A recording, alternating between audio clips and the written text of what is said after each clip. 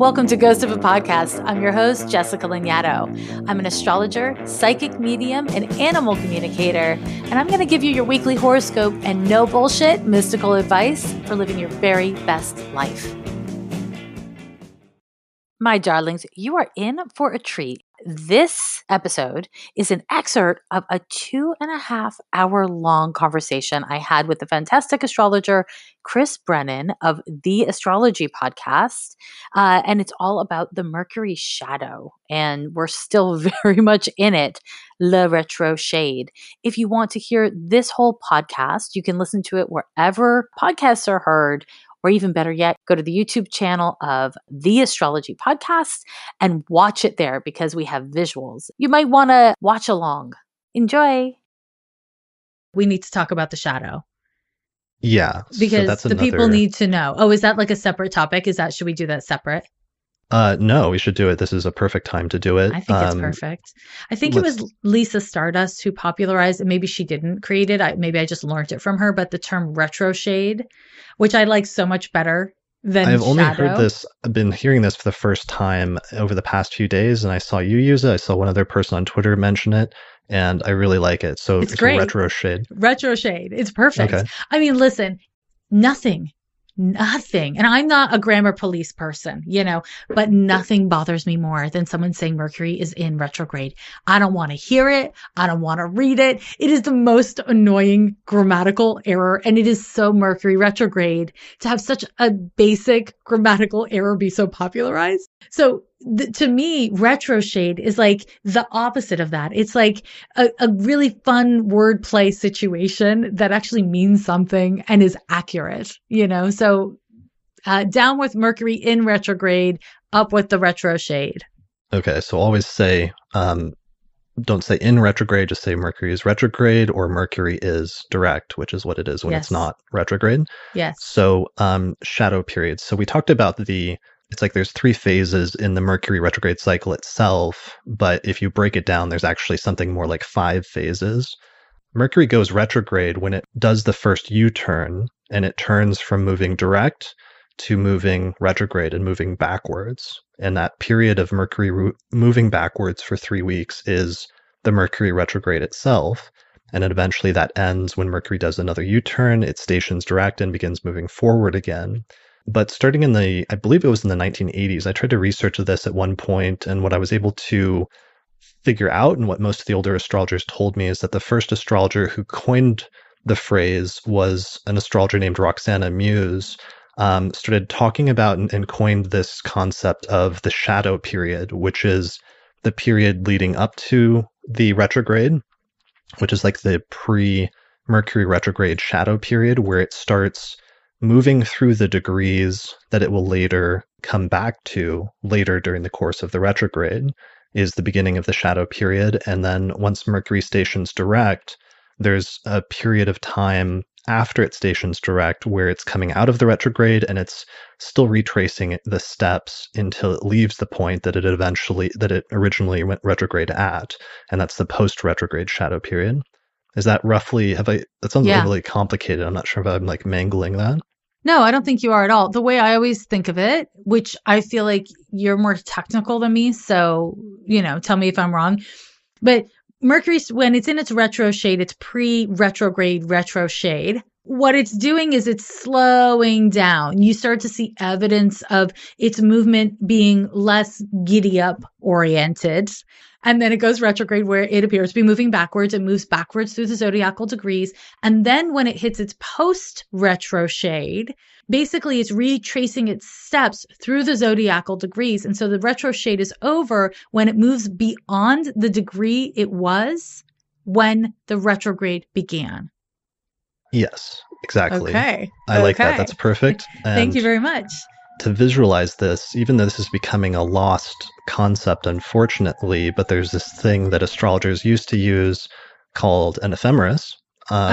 Squeeze me. People don't use the ephemeris anymore. Can I just say, for the record, and never leave home without it, I have an ephemeris in almost every room of my home. Every room? Yeah, because you never know when you're going to need one, and you just need to start reaching. I need one all the time.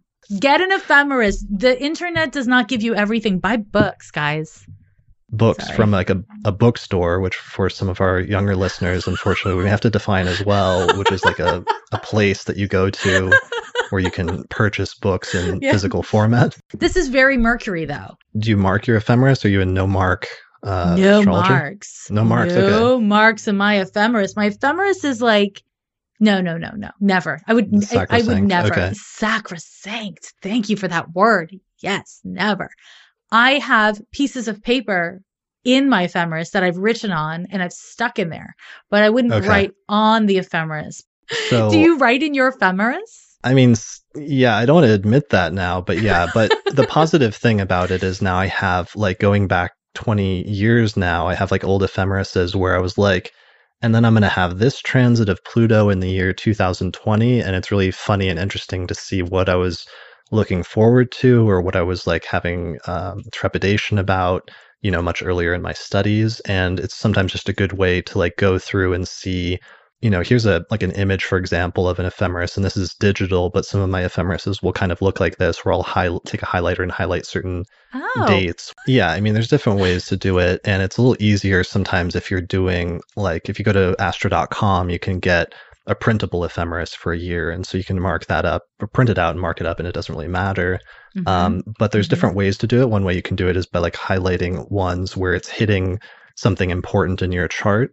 By degrees. So just, like that degree range is important. Another one, what I'm sort of demonstrating here is more just using an ephemeris to identify the shadow periods. So if we look at an ephemeris here, we see that in October of 2020, on around the 13th, 14th of October, Mercury in the Mercury column turned retrograde, and it turned retrograde at 11 degrees of Scorpio. Then for the next 3 weeks, it moved backwards. So instead of moving forward through the degrees like 0, 1, 2, 3, 4, 5 Scorpio, it started moving downwards. So it went from 11 degrees to 9 degrees to 8 degrees to 7 degrees of Scorpio. Eventually it goes back into Libra, and then eventually it stations direct 3 weeks later around the 3rd of November at 25 degrees of Libra. So that gives us two sensitive degrees. One of them is where the degree that Mercury stationed retrograde at 11 Scorpio. The other sensitive degree is the one that it stations direct at 25 Libra.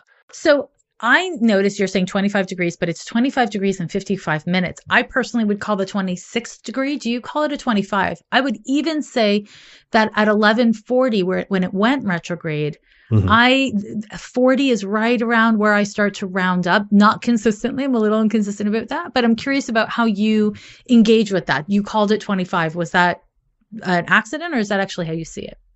I mean, there's a difference between like cardinal or like ordinal numbers or something like that, which I often mix up. So I usually do just say 25 in this instance, like since it's at 25 Libra, but you're right that it's basically 26 because it's 25:55, so it's basically 26 degrees, or you could say the 26th degree. Yeah, that's right. I mean, and I think I'm really glad to pick this apart with you, because I think it's really important for people to hear that both of us are very competent and experienced astrologers, and there's different ways of doing it. Right. And also there's like an evolution of our own process as practitioners, right? Of like how we even engage with something as fundamental as notating a degree. Right. This is why astrology is like the divine navel. It takes us. Well, because everybody's like self-taught, and sometimes you're like using the same materials, but you're sitting with them for years on your own. And sometimes people develop funny idiosyncrasies just due to that. Like I remember the first time I met an astrologer was a few years into my study, and I was in like casual conversation, very excited to meet this guy at a metaphysical bookstore in Denver. And I started talking about my Chiron placement, which I referred to as Chiron. And he like stopped the conversation. He was like, hold on a second. What did you just say? And that was my first time like meeting another astrologer. So sometimes that happens when you meet with other astrologers, but that's why it's good, because sometimes it's, there's this give and take that happens. And I think that's always been the case historically. Like if you go back 1,000 years, anytime you put two astrologers in the same room together, they start talking and sharing techniques, and you can see it influence the history of astrology as soon as different astrologers from different places interact. Yeah, absolutely. To that end, we are having such a meta time because we're talking about Mercury, which is talking about talking and talking about ideas and talking about ideas of Mercury, which is just, it's like part of my brain is just like, are you noticing this? Because it's just so meta. The other thing is when I was first taught astrology, I was taught by a Jungian astrologer who was actually, I learned at a college level. In the mid 1990s or the early 1990s, I guess it was. In Montreal. In Montreal, Quebec, I went to a place called New School, which was part of Dawson College.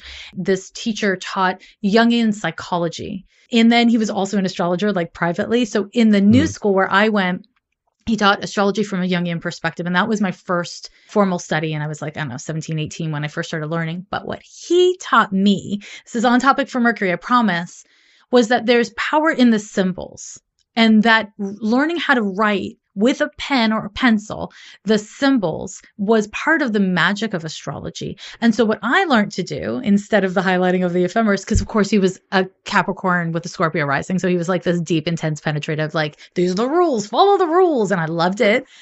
Is I write out my transits. And you can see I have highlighter and all that kind of crap. I write out my transits and all of the dates of them and whatever notes I need to on paper, in part because I was trained with this idea that the very process of writing like astrological statements it's an energetic power. It's like a way of engaging with astrology. It's like the spiritual side of Mercury.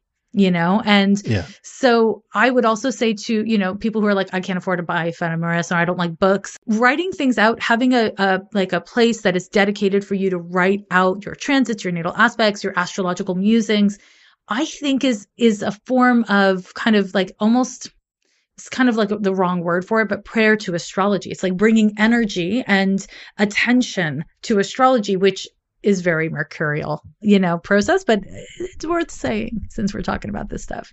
Yeah, totally. Because it also, you got to learn how to write your glyphs. And that in and of itself is like bringing material form to the language of astrology by like learning out how to write the language of, Mercury, trine, Neptune, and then writing down the date or what have you. That's super, super crucial. It is crucial. And I feel like, a lot of times when people are learning off of like the internet, blog posts, meme astrology, all this kind of stuff, when you lose the layer of being able to read the language and write the language, you are losing out on comprehension. And Mercury teaches us that is true, that there are many layers of comprehension, and being able to like to read and speak in a language is one. I can speak certain languages a little bit, but I can't necessarily read them. And that shows in how I speak in them, And so I think that this is true with astrology as well, which is kind of to your point about us being translators, right? We have to be able to have a comprehensive understanding of the language in order to effectively translate what we're perceiving, what we're learning. Yeah, totally. So everybody, that's a good recommendation. I always forget that, but that's what I did first was I learned how to write the glyphs, and that was always one of my first steps. But people do sometimes, I have met people that, 5 years into their study don't know how to do that and don't realize it's like a thing. So everybody listening should definitely like square one, learn how to write the glyphs. Yes, absolutely. When I taught astrology, when I had beginner classes, I mean, I'm no fun as a teacher. I'm just like, you didn't study, you didn't do your homework, go home. Like I was just such an asshole about it because that's how I was taught, And again, I was taught solar fire existed, computers existed. I didn't have access to computers. Like it wasn't a thing. So I learned astrology. I learned how to do the math, to cast a chart. And you can imagine with my Mercury how long that took me and how many errors I made. It was awful. Learning how to do manual calculations, I believe in it. And I don't believe in doing it. To be clear, it's a stupid waste of time. But I do believe in learning it because it grounds you in what astrology actually is. Understanding that it's not just pressing buttons and going to astro.com and having someone tell you the math. It's knowing the steps, I think is a really valuable. I take issue when people kind of are like, I value astrology. I learn from astrology. I center astrology, but I don't want to learn the basics.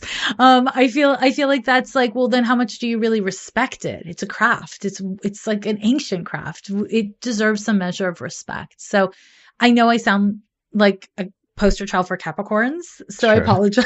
I That's all apologize. right. / also, I like I am it. what I am. Thank you very much. Thank you very much. I like Yeah. it. But Thank you. like a baseline of that, of learning the astronomy, even if you don't go all the way and like calculating charts on your own, Yes. or observing the astronomy like outside each night in order to calculate the chart or whatever, is just getting some basic familiarity with the ephemeris. And that's one of the easiest ways to identify the retrograde periods and to identify the shadow periods.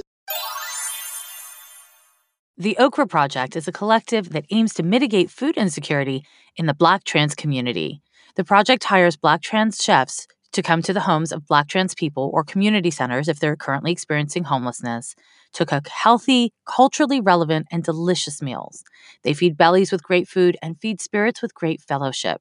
The Okra Project intentionally has never sought 501c3 status so they can ensure that their money goes where it's needed. Therefore, their work is maintained entirely through individual donations from people like you, and everything helps. Learn more about their programming by visiting theokraproject.com or donate, and the link is in my show notes. Mercury stations at, let's say, 11 degrees of Scorpio, goes retrograde in October, and then it stations direct at 25 Libra in November. So those 2 degrees are important, sensitive degrees that we apply to the shadow periods, because what the shadow period is if we back up to September, like late September, around the 23rd, as soon as Mercury hits 25 degrees of Libra the first time, that's when the shadow period starts, because that's the degree that Mercury will later retrograde or return back to when it stations direct in November. So that's why the shadow period begins at that point, because from that point forward, Mercury is moving through degrees and moving through parts of the zodiac that it's later going to return back to. So it starts like opening up usually like a series of events or a set of circumstances that, even though it may not seem like it did at the time, it seems like you do something during that time and it's done and you move forward. Several weeks later, you sometimes find yourself coming back to that thing, just like Mercury itself returns back to those degrees of the zodiac weeks later. Yeah. Agree button. Agree.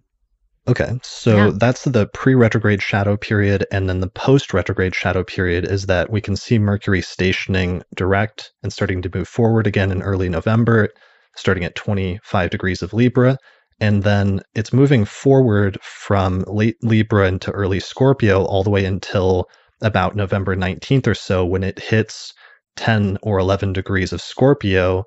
That was the degree that it originally stationed retrograde at. So once it reaches back to that degree it's stationed at, from that point forward, it's going to start moving through degrees that it never got to. And that's why it's the end of the shadow period, because it's not really sometimes until you get to that point that the whole situation is fully wrapped up and there's like a nice little bow on it. But sometimes there's still like cleanup that continues to linger through the shadow period after that point. Is that kind of how you interpret it as well? Or is Absolutely. Absolutely. Sure yeah. The 25th degree of Libra, that Mhm. moment in the first time in the retro shade pre, Mercury formed a square to Mars, which was retrograde in Aries. And what's happening the next time it happens, what was that, the 4th of November, is Mercury will be forming a square to Saturn. Couple of dudes, like such like kind of masculine archetypey, although I have an argument for these planets not having masculine archetypes, which is for another conversation. But to see Mercury opposing Mercury opposing Mars and then Mercury squaring Saturn, to me, that is worth noting, because again, we're not just seeing these things existing in a bubble. We need to understand that it might have felt like something at that first retro shade moment, that September date of the 22nd, that it might felt like something happened that was kind of like sudden or surprising, or just how you dealt with anger, how you expressed frustration. And then there's going to be consequences because it's Saturn. When we look at the November 4th, we're going to deal with consequences. So, when we think about the election, I'm like, damn, we should have really looked at what was going on politically and socially, even in the president's Twitter feed on and around the 22nd of September, to see some sort of consequence come the 4th of November, which is a really particularly important date, of course, in U.S. politics. Right. So here's the chart for those watching the video version where Mercury here, it's direct. It's not retrograde yet. But once it gets to 24, 25 degrees of Libra, we know from looking at the ephemeris that that's the degree it's later going to retrograde back to. So it's going to come all the way back to this degree several weeks later. So if we keep animating it and moving the chart forward by days, we see Mercury move into Scorpio. And then in early October, it starts slowing down. So it starts moving slower than it usually does. And all of a sudden, it stops at this certain degree, which is 11 degrees of Scorpio, or the 12th degree of Scorpio, as Jessica would say, right? 12th degree, is that correct? I would. Yeah, I would. Okay, yeah. so 11 degrees of Scorpio or 12th degree of Scorpio.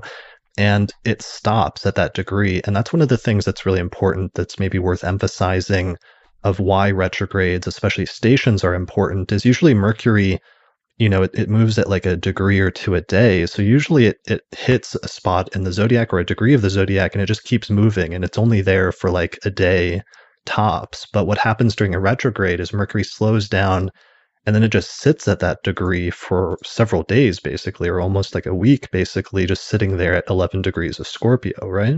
Yep. Another interesting thing about retrogrades that are really important is that when we have a retrograde, that means we'll often have multiple transits between Mercury and any given planet, usually an outer planet, hit multiple times in a short period, which is unusual with the planet Mercury. Mercury has to be retrograde for that to occur. Ditto for Venus and Mars. So that's another thing to really watch out for. It doesn't happen in every retrograde, but it certainly, I think it has happened in this one, or it will have happened in this one, eh? Yeah, that's a really good point. So that's one of our ways of characterizing what the retrograde is going to be about is number one, what sign of the zodiac is it taking place in? So in this instance, it's taking place in Scorpio, but that's going to be different qualitatively than, for example, there was a retrograde in Pisces earlier this year. But then second, what planets are configured to Mercury, especially when it stations retrograde and is just sitting at that degree.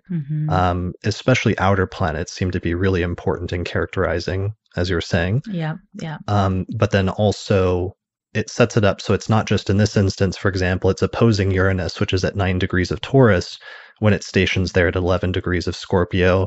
So it's holding that opposition for quite a while, which is something Mercury doesn't normally do. Its aspects are otherwise usually very quick. Yeah. And that's a really, really important transit. Mercury opposite to Uranus has already occurred, I think, on October the 19th. It happens the 15th, and then it'll happen again on the 19th, I'm believing. So the first one was October 7th. So that's when it first opposed at like 9 degrees of Scorpio to 9 degrees of Taurus while it was still direct. And then let's see, it stations retrograde in like October 13th, and it goes back to 9 Scorpio and opposes Uranus again around 19th. The 19th. Yep. Okay. And then it's going to happen one more time. I think we get another hit. Yeah. So after Mercury stations direct in Libra, it eventually comes back into Scorpio, and then it opposes Uranus a third time here. It looks like November 16th-ish. 16th. Okay, there it is. So this is where, and this is something with the current Mars retrograde, which is a different topic, but that's something that is a very important part of this Mars retrograde as well. This Mercury opposition to Uranus, there's like the social implications and then the personal implications, but they're both a little chaotic. And I think that the kind of component of Uranus as associated with individualism and Mercury is also can be quite individualistic. It's much more relational than Uranus is, but it's always like my ideas, my attitudes, what I think, what I say. And I think this opposition is, we're seeing so much tension in the world around like, this is who I want to vote for. This is what I think. I don't want to talk about politics, like all of this kind of stuff. It's very activated. I also think Mercury opposite to Uranus is really good for hackers and people who want to push propaganda and people who like chaos, because this is a transit that creates a lot of chaos and anxiety, because Mercury and Uranus are both related to our nervous system in different ways and our thought processes. And so it speeds things up in such a way that it's hard to keep track. And anyone with any kind of hypertension, anxiety disorder, ADD stuff is more likely to be it can get stimulated through these transits unless of course it hits your chart in a way where it makes everyone else speed up. So you're like, oh, I'm calm now. Now I'm normal because everyone else has caught up with me. So it can kind of go either way. Yeah. Yeah, so that's a really good point for people listening to this like after, let's say, November in the future, because I think this is going to be like my main Mercury retrograde episode from now on. Just that there's a whole range of significations that we mentioned at the beginning for what Mercury retrogrades can coincide with, or maybe we just mentioned the significations and we didn't actually talk about what Mercury. We didn't, but we will. Okay. So we got into the astronomy and we forgot to define it. But let's say there's a range of significations that Mercury retrograde can coincide with, but sometimes it gets narrowed down and there's more specific ones that tend to manifest when it's configured to certain planets when it stations retrograde. So this one is primarily characterized by Mercury opposite Uranus, and so therefore we take more of those Mercury-Uranus significations that have to do with like technology, unexpected things coming up. Since it's Mercury retrograde in Scorpio, it's like unexpected disclosures potentially, or potentially attempting to like manipulate things with disclosures, more issues with technology. I've seen this retrograde already being much more about the technological end that people sometimes talk about in Mercury retrogrades, but it's not always that emphasized. But this one, it definitely is, I think, due to that opposition with Uranus. Yeah, I agree with that. Also, let's not skip over. So Mercury in Scorpio. Mm-hmm. Scorpio is associated with shame. And it does move into Libra, as we know. And Libra is a very relational, peace-seeking sign. And I think it's really important for us to also acknowledge that, and this kind of gets into like, what is a retrograde on a kind of experiential level? And what is a Mercury retrograde? Retrogrades want us, I always say the rule of review, reassess, reaffirm, recalibrate. You know, it's about reflecting back. And in order to really have consistent progress, we need to look back at what we've done, what isn't working, what is working, and kind of let the wisdom of time inform us. And I think that when we're looking at a retrograde in the sign of Scorpio and Libra, especially in the context of what's happening globally and certainly domestically, we all need to look at things that we have shame around. You know, when we talk about the kind of ills and ails of the world, we are all complicit in them. We are all a part of it. We are all the benefactors of various things that are problematic. And it stirs up shame, and it stirs up resentments, and it stirs up anger. And it's all very Scorpio stuff. I think that, you know, we're already seeing it, and I expect us to see it throughout the retrograde, that this is a period where individual people are reflecting back on things that are hard to sit with, hard to acknowledge, and figuring out what their story is, you know. And I think that the psychological implications of that don't just stop with the individual psyche, because society and community is made out of many individuals. And so how we relate to calling each other in versus calling each other out, how we relate to making space for difference and for individual learning curves, how we step into humility, all of these things I think are a part of this particular Mercury retrograde in these signs in the context of the larger astrology and societal trends. Every year they say the end is near, but we're still here. Yeah, we're still here.